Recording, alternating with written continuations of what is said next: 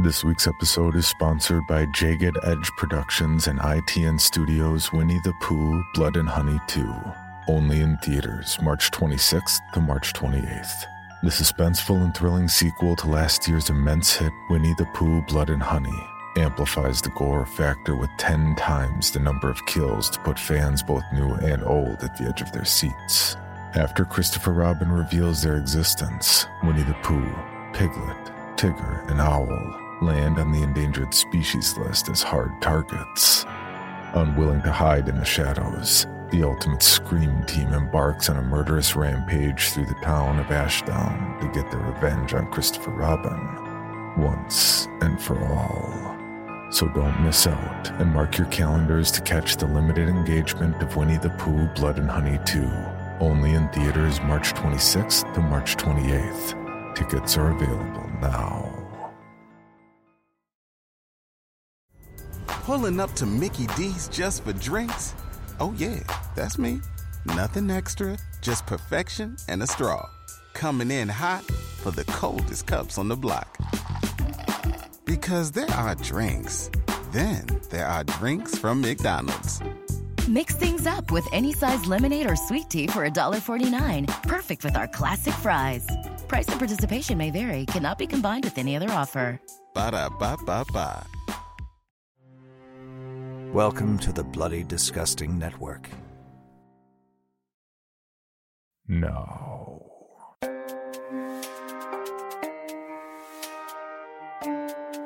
This is Creepy, a podcast dedicated to sharing the most famous, chilling, and disturbing creepypastas and urban legends in the world.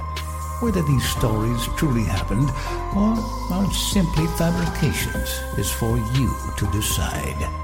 These stories may contain graphic depictions of violence and explicit language.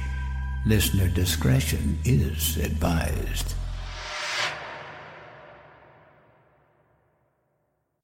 Creepy presents The 31 Days of Horror.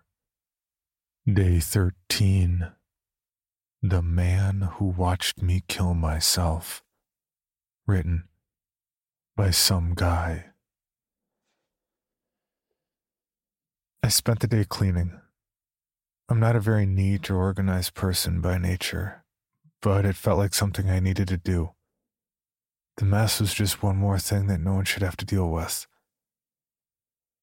I did all the laundry that lay scattered around my studio apartment. I did the dishes that had piled up in my sink, letting the ones with crusted remnants of food soak while I cleaned the oven. I took out the garbage, even the little garbage in the bathroom with the used toilet paper rolls and tissues that I never took out, only pushed down. I even picked out the few stray Q-tips that were stuck to the bottom with gummy brown cotton heads. I borrowed a vacuum from my neighbor down the hall, the one that was still home at noon on a Tuesday. I'd never met her before. She was a nice old lady, but I forgot her name. I wondered if any of my other neighbors were nice as I used that weird fuzzy-headed attachment to clean my blinds. I didn't even know that's what it was for. I'd ask the nice old lady about it. I guess it's for dusting. When all was said and done, the apartment was as clean as the day I moved in. No garbage, no dust, no dishes, nothing. The landlord could have taken a picture for one of those ads I used to find the place in the free local paper they had at the grocery store. I was still sweating as I went into the bathroom and turned on the water. I held my hand under it, enjoying the coolness for a moment as it came up to temperature. As the tub filled, I walked back into my room and undressed. My undershirt stunk from all the work. I hadn't thought about that. I would have preferred to throw it in the laundry and get it clean, but the tub was already filling. One smelly shirt would be okay.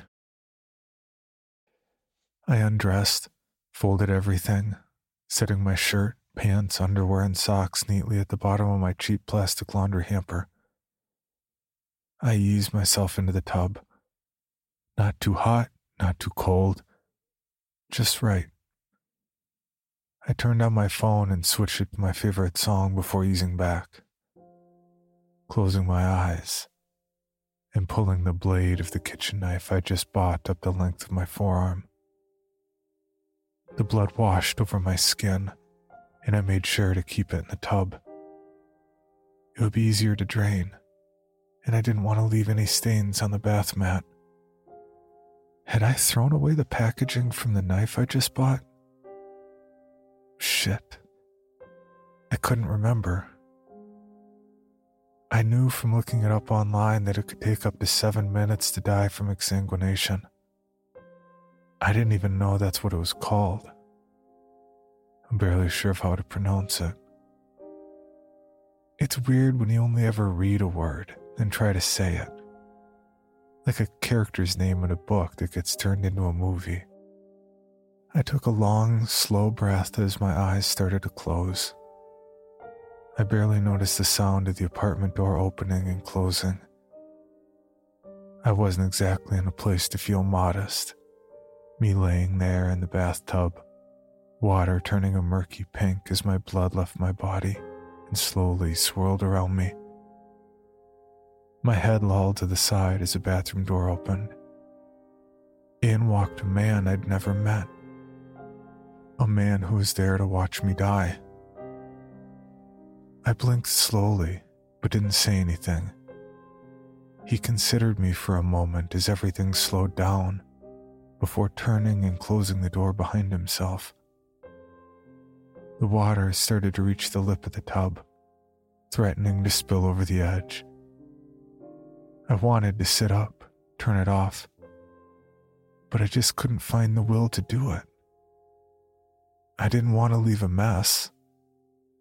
It would have been horribly rude to flood the apartment and probably the apartment below me. But I just couldn't. Instead, the man took the 1.5 steps across my small bathroom, leaned over, and pushed the knob off. The water stopped, and I stared at the faucet. I noticed a single drop of water was frozen on the surface of the water I lay in. A ripple frozen in time. I lifted my arm and saw I wasn't bleeding anymore. Blood was on my arm, but it didn't move. Not sticky, not dried, just immobile, like a tattoo. The wound spread open, almost sexual looking. I looked back at the man. He looked middle-aged, maybe 40. He wore a dark pinstripe suit with a red carnation on the lapel and a black tie over a clean white shirt. His face was hard, but he looked sad as he stared down at me, and I thought it was from seeing my attempt to make the pain go away. But that wasn't it. I lay there as he took off his suit coat, folding it with consideration before laying it across my clean sink. He looked back at my door, the crappy brown wood door someone bought for cheap when the door was replaced for whatever reason. The door color didn't match the frame. He looked back at me and said in slow, monotone words, "I'm sorry about the mess." In that moment, I found my words and started to say, before those thick, slow words could find their way fully past my lips. The man pulled a gun from behind his back. One of those old revolvers like you see in period pieces about gangsters. Put it in his mouth and blew the back of his head against the wall. My ears rang as I stared in passive horror at the chunks of brain and skull plastered against my door. The man's head snapped back, and his body crumpled to the ground in a heap, the gun clattering to the linoleum floor. I leaned toward the edge of the tub, water sloshing over the edge and onto the floor, mixing with the blood. My mind just wasn't working the same. Everything felt slow. Thinking required effort, like waking up after passing out, trying to figure out what is going on while the blood goes back to your brain. Blood. I looked at my arm again, then I heard the door open. I looked up to see the man walk into the room again.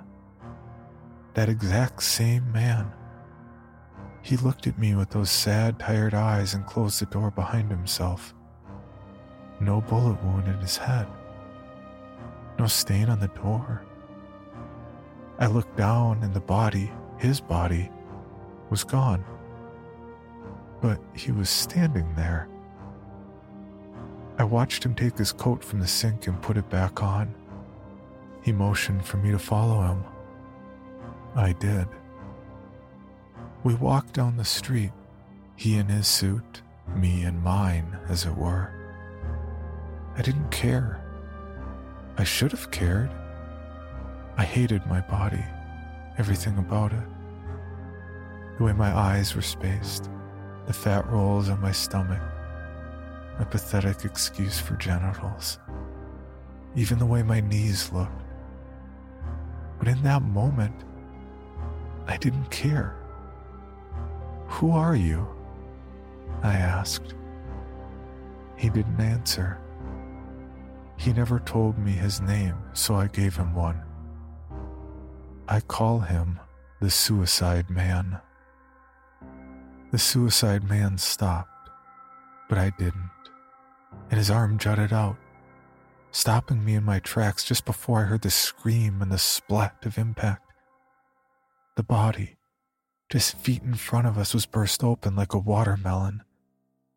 His, I think it was a man, head cracked on the sidewalk, one eye completely dislodged from its socket and staring up at me from the street.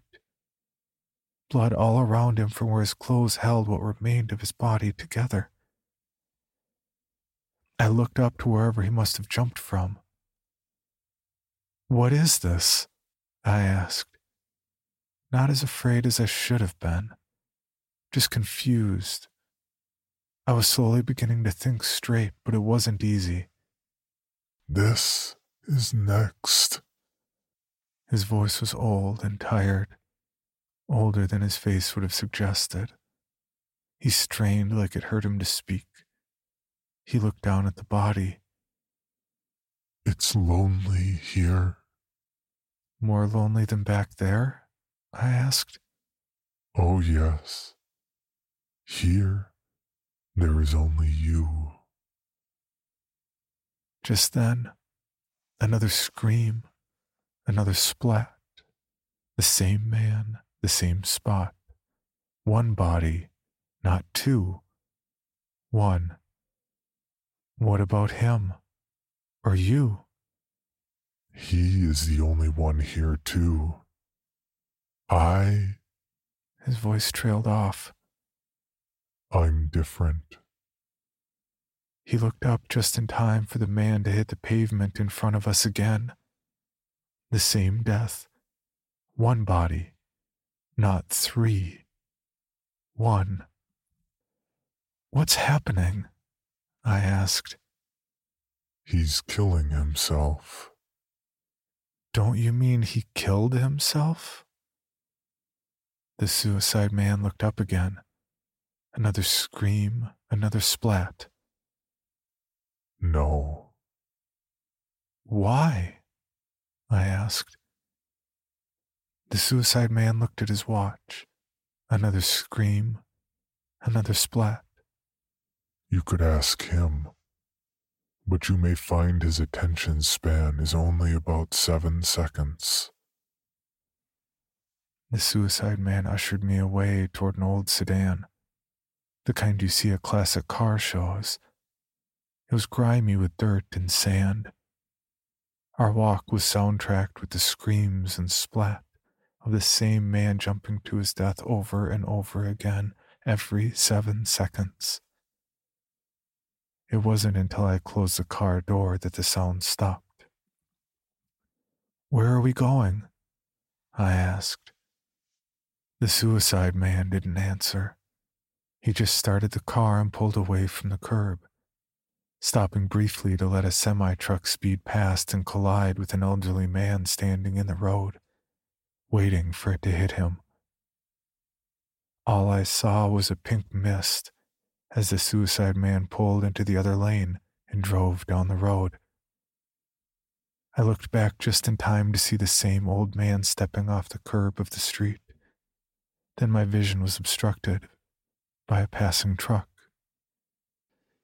We drove for a few minutes before I asked anything else, trying to think of anything to say that would matter. "Why did you kill yourself in my bathroom?" I asked. The suicide man nodded at the question. "Because I must. Just like them." "I don't understand," I said. "No, but you almost do." We drove for another minute in silence before I watched something change in the suicide man's face. His sadness turned to anger, and his white hands went the color of chalk on the steering wheel as he began to wring them back and forth. Without warning, he flung his door open and dove out. My hands reflexively shot out to grab the wheel. They were cold and numb, and I could barely feel them, like they were asleep. The suicide man jumped just far enough out the door for his head to impact with a concrete lane divider. I heard his neck snap and saw the splash of blood as I craned back to see him. Before I could focus on the road to keep us from crashing, I felt the wheel turn. I looked back at it and saw the suicide man sitting next to me, his hands in complete control. "I'm sorry," was all he said. "Why did you do that?" I asked, feeling the slightest pang of anger. "Because I must." "Why must you?" I asked. The air grew dark as the car entered a tunnel. It wasn't a tunnel I'd ever seen before. The lights were dull and far apart as we drove along. I stared at the suicide man. Every time the light caught his features, he looked different to me. In the first flash, I could see a horrible ring of burned skin around his neck. "We lost everything on October 29th. Today, but long ago. We had nothing left. I was worthless, no good to anyone, another mouth to feed. I ended my life to lessen their pain, to lessen my own," he said. Another flash of light and half of his head was missing. I could see directly into his ocular cavity. The side of his mouth was missing the cheek and his tongue just sort of hung out the side of the opening. But I could still understand him. "This is what happens. This is forever. Your last desire, your last state of being, is who you are forever. We are suicides. Suicide is never only once." The light flashed again and his skin was seared. I could smell the rank burnt hair that peppered his head. "I don't understand. Why did you shoot yourself and jump out of the car, but the other man kept jumping off the building?" The suicide man nodded again. "Because I resist. But it's painful, and I can't hold out for long. I must kill myself." "Why don't others resist?" I asked. At that, he let out a pained, forced laugh, not more than a couple of weak chuckles. I understood. One question suddenly mattered. "Does it hurt?" I asked. "Every time." Was killing yourself easier than living? "It was the easiest thing I've ever done," he said. His face changed again. His head snapped back into the side. his spine jutting through the side of his neck, but he somehow kept driving. Was it more painful than living? Nothing is more painful than dying. He paused. His face suddenly righted. And it is forever. We drove in silence for a while until I saw light at the other end of the tunnel. We came out into an area that I knew well. It just didn't make sense that it was there. I looked at the suicide man to ask how we got there, but I only saw him for a few seconds. His face tensed and red, and he yelled, "Get out!" and shoved me from the car. I hit the ground and felt the impact, but just barely.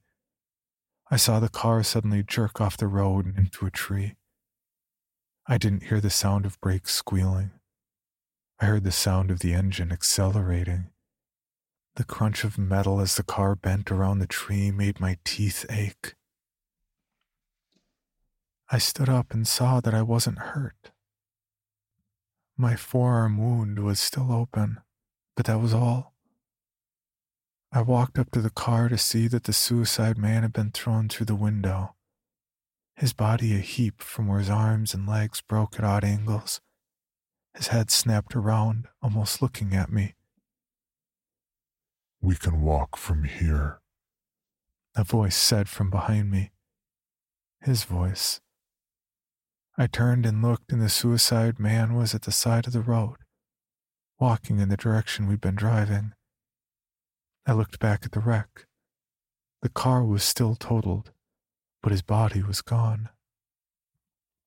As I walked back to the road, I heard the groan of a tree limb.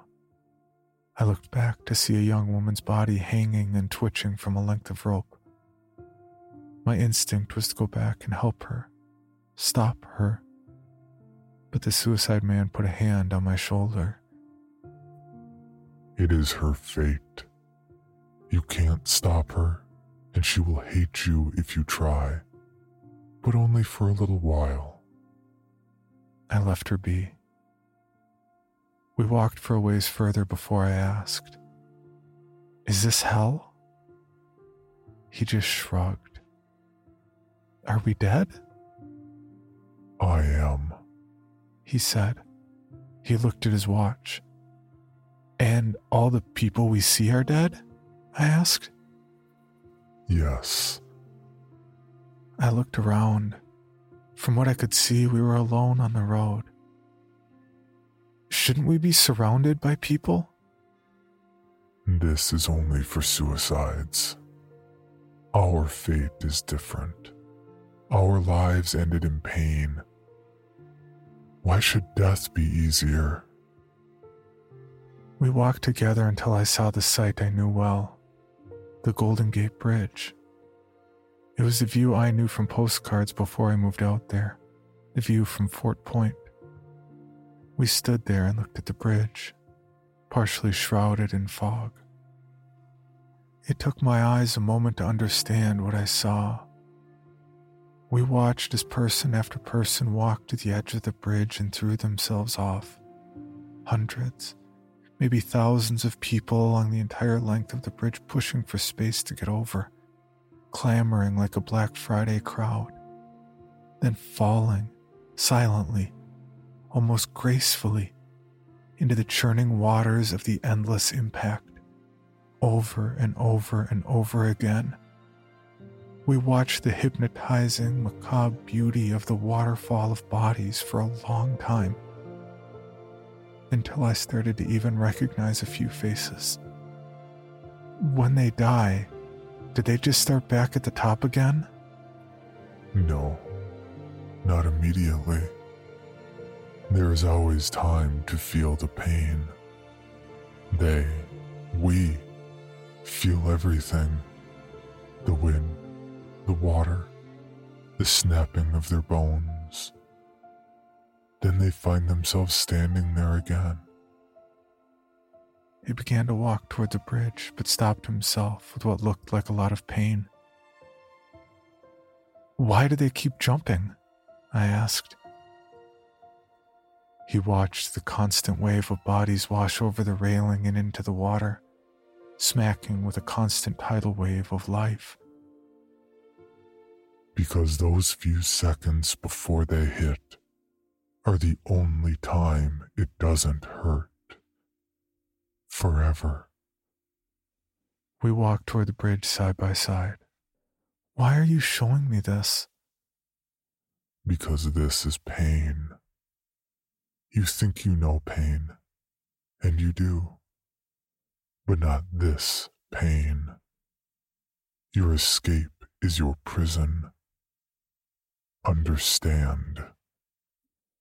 Why are you showing me this? The suicide man looked away from the bridge and to me for the first time since we arrived. Because what I did was a mistake. I knew it then, I know it now. It doesn't stop me from having to do it, though. You need to see the pain never ends.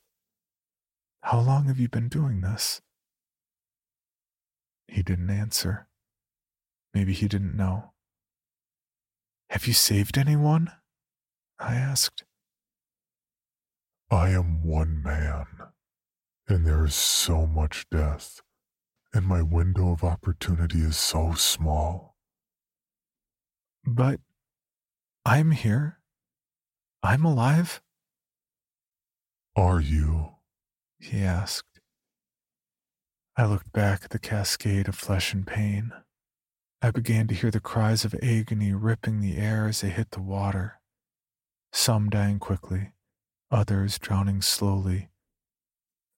I don't want this. I just wanted... I know. How can I save myself?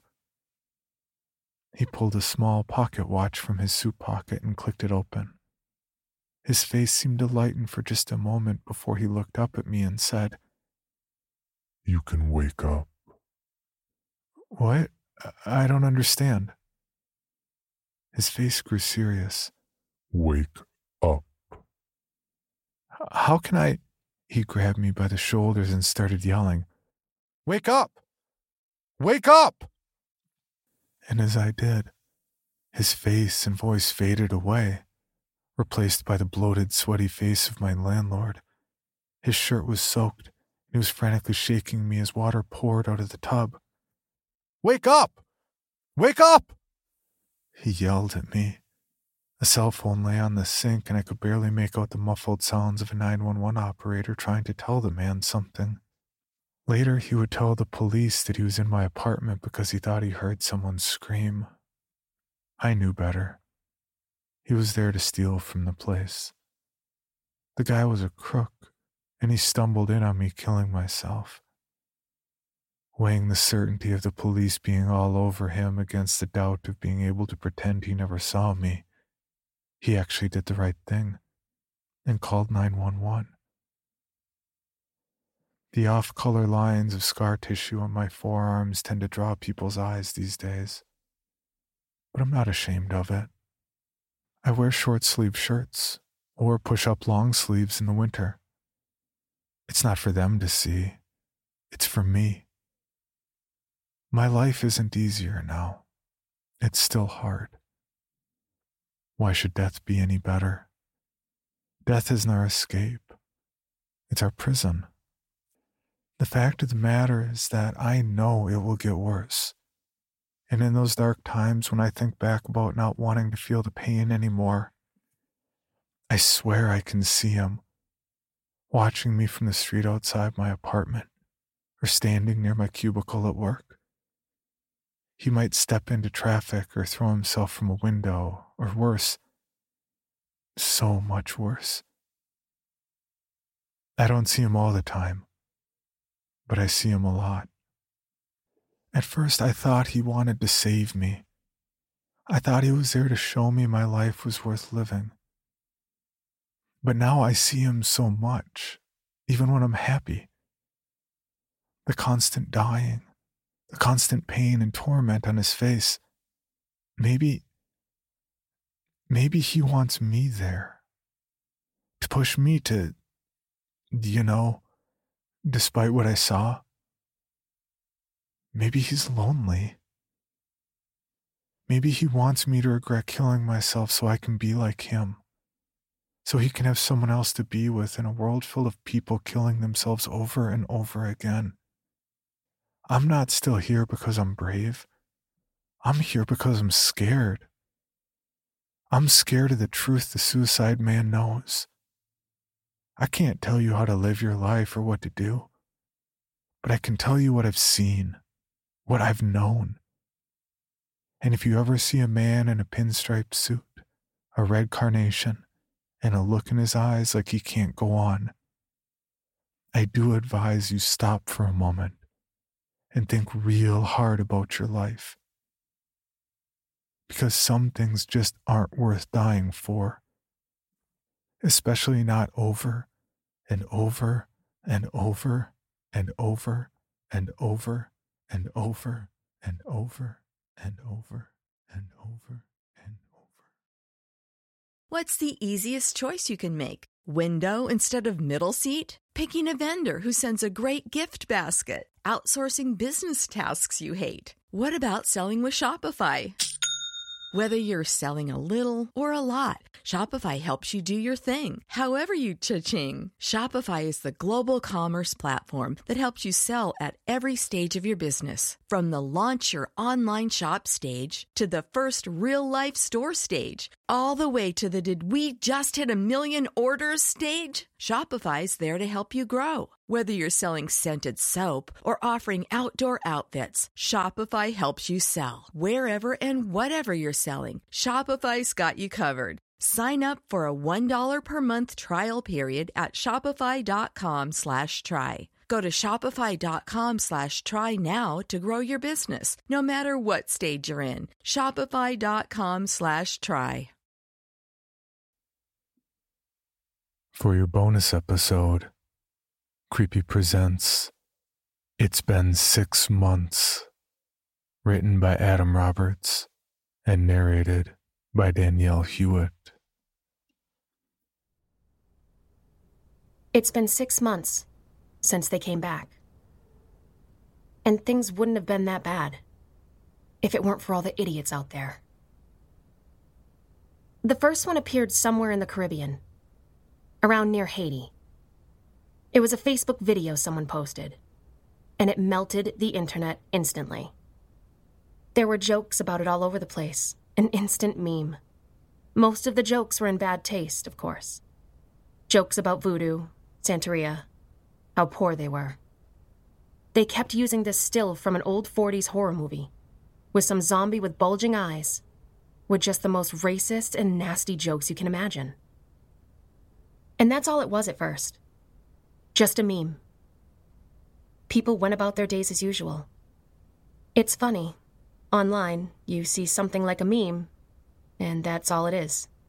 Just a joke or a funny photo that you see that has no bearing on your life, regardless of the story behind it.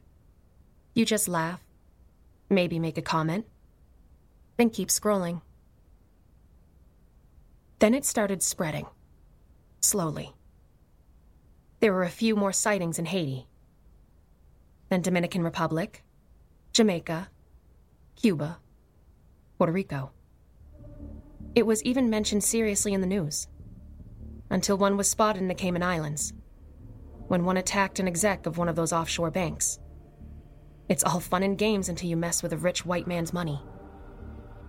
Then before you knew it, there were reports popping up all across the globe. Everyone was talking about it. No one really knew what to do, but they were talking about it. #zombie apocalypse was, ironically, trending. It was talked about on every podcast, late-night talk show, everywhere. CNN's Zombie Watch segment had a really great graphics intro. Not gonna lie. That was my favorite out of all the channels. And then, things just started getting bad. They were popping up all across the country in nearly every state. All those memes and jokes online really took a sharp turn. Real fast. Every white supremacist, Nazi, alt-right asshole you can think of started blaming the people in Haiti for the whole thing. And somehow, also for all the problems they're having in their lives. Hate crimes skyrocketed. People getting randomly assaulted on the street, tires slashed, homes graffitied. And then, in June, a bunch of assholes in a pickup, probably in some militia or something, drove through Little Haiti in Miami and just started throwing Molotov cocktails at houses. 38 people were killed. About 110 were left homeless. You can take a guess what happened to those that were initially killed. Yep. They came back. All of them. Within 36 hours, Miami became the first major hot zone in the country. It was all you saw, and all everyone talked about everywhere. News, TV, online, the radio, at the dentist's office, at the deli at Publix, everywhere. And then the conspiracy theories started popping up. That the zombies were created as a bioweapon of the Russians. Or the Chinese. Or Muslims. Or Antifa. Or BLM. Or George Soros. Or that there were actually no zombies. That they were false flags made by the CIA in conjunction with Hollywood special effects studios. Or that they were holograms. Or aliens. Or whatever. The president gave a speech encouraging people to stay safe at home. Yeah, that didn't go over too well, as you can imagine. Idiots started protesting, demanding that they were not afraid, that no zombie would stop them from going to Applebee's. I gotta admit it, kind of funny to see a lot of them get bitten. And then there were counter pro-zombie protests. That they were just misunderstood. How they deserved their due process instead of being shot on the spot. Pat Robertson couldn't get enough of the zombies. It was all he talked about. In 1 week, he said that the dead rising was God's punishment for trans people flaunting themselves in God's eyes. By the end of the week, he was practically rooting for them. It was biblical prophecy, quoting the book of Revelations, that it was all a sign of the coming rapture, of Christ's imminent return to earth. My absolute favorite video clip was that moment one of his crew members turned live on air during the 700 Club, ripping his throat out on live television. Couldn't have happened to a better person. That was right around the time the zombie lovers started popping up. I think it started out as a joke on Reddit. Someone made a subreddit for people in love with zombies, mostly just memes and photoshopped images from bad 80s horror movies. That slowly evolved into an actual zombie fetish. Videos of well-hung dudes with really bad dead makeup banging young nubiles were all over the main page of Pornhub. Zombie slash fics. Cheap Kindle zombie romance novels. Zombie sex fantasies. Zombie rape fantasies. One woman who was all over the subreddit made a long post saying that the only way she could come was when she imagined a zombie ripping her body to shreds. Then, that story in London broke. That woman who got arrested for bringing her zombie boyfriend to a cafe for brunch. She had a huge fit, saying that the zombie was her lover. He was very sweet, and how they make love every night. How they made love? I didn't know. She was crazy. People started making tons of money on this whole thing, too. Hucksters were selling all kinds of snake oil concoctions, claiming that they would stop you from turning, or that it would deter you from being attacked. I don't know. They were mostly colloidal silver mixed with bleach, which, incidentally, ended up killing a handful of saps that bought into it. There were tactical anti-zombie clothes and armor, zombie-proof windows for your house and car. The best was the zombie blockers. Totally blacked-out sunglasses for kids, so your little Johnny and Susie wouldn't have to see them when they went out. All the while, people were hoarding and stockpiling anything and everything they could find, whether they needed it or not. Walmarts and strip malls turned into war zones. I saw a TikTok video of a high school girl get stabbed over grabbing the last loaf of bread on the shelf. Some convenience stores had plenty of merchandise. They just gouged the prices on everything through the roof and had guys with guns on guard by the door. And gas, of course. That went way fast. In a matter of days, a few gas stations got overtaken by heavily armed people, mostly rednecks, and militia type. Don't think of filling up your tank there, though. They'll just shoot you. Unless you're a patriot, of course. Eventually, cars were all over the place. Nowhere to go with no gas. And then the buying of supplies stopped, and people just started taking. It was like every man for themselves. Cashiers and baggers were gunned down in some places. What? You think their boss was gonna let people stay home and be safe with their families? People being killed over TVs and iPads. Just trying to get all the stuff they could get their hands on. I mean, what are you going to do with a brand new big screen TV anyway? Wasn't long for most broadcasts to cease. Then all the people they shot for their stuff, they turned. And I mean, do people not think? Electricity's pretty much hit and miss nearly everywhere. Most people started fleeing their job posts. With no one manning the grid, well, I'm just lucky that the guy whose house I'm in has solar panels on the roof. I heard a rumor about a nuclear power plant in Pennsylvania. It got overrun with zombies, and with no one there, it overheated and there was a meltdown. It's pretty quiet out there now, for the most part at least. You hear the occasional gunshot from somewhere, but nothing to worry you much. Most of the idiots out there have long since turned, wandering around till someone puts them down. Be safe out there. For even more from Creepy, including how to submit your own story for consideration, please visit creepypod.com. You can also follow us at CreepyPod on social media and YouTube. All stories told on this podcast are used under license and may not be rebroadcast or distributed without the express prior written consent of the story's author. Please contact us at creepypod@gmail.com for further information on obtaining the rights necessary to rebroadcast or distribute a particular story.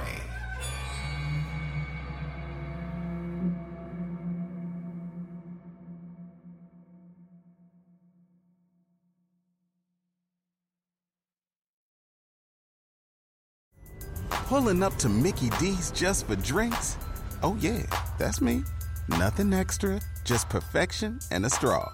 Coming in hot for the coldest cups on the block. Because there are drinks. Then there are drinks from McDonald's. Mix things up with any size lemonade or sweet tea for $1.49. Perfect with our classic fries. Price and participation may vary. Cannot be combined with any other offer. Ba-da-ba-ba-ba. Item number SCP-5186.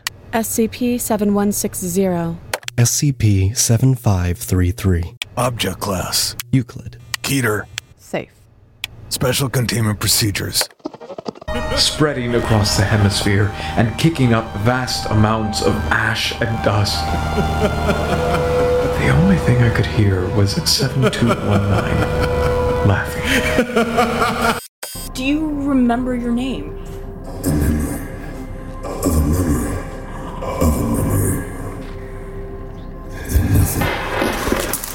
Heartland Counseling. Appointment update. I feel them again. Heartland Counseling. Appointment update. They're in my ears! Heartland Counseling. Appointment update. Nobody understands! SCP Archives is a weekly fiction podcast. Each episode, we dive into the strange, the unknown, and the... Find us on Apple Podcasts, Spotify, or at scparchives.com.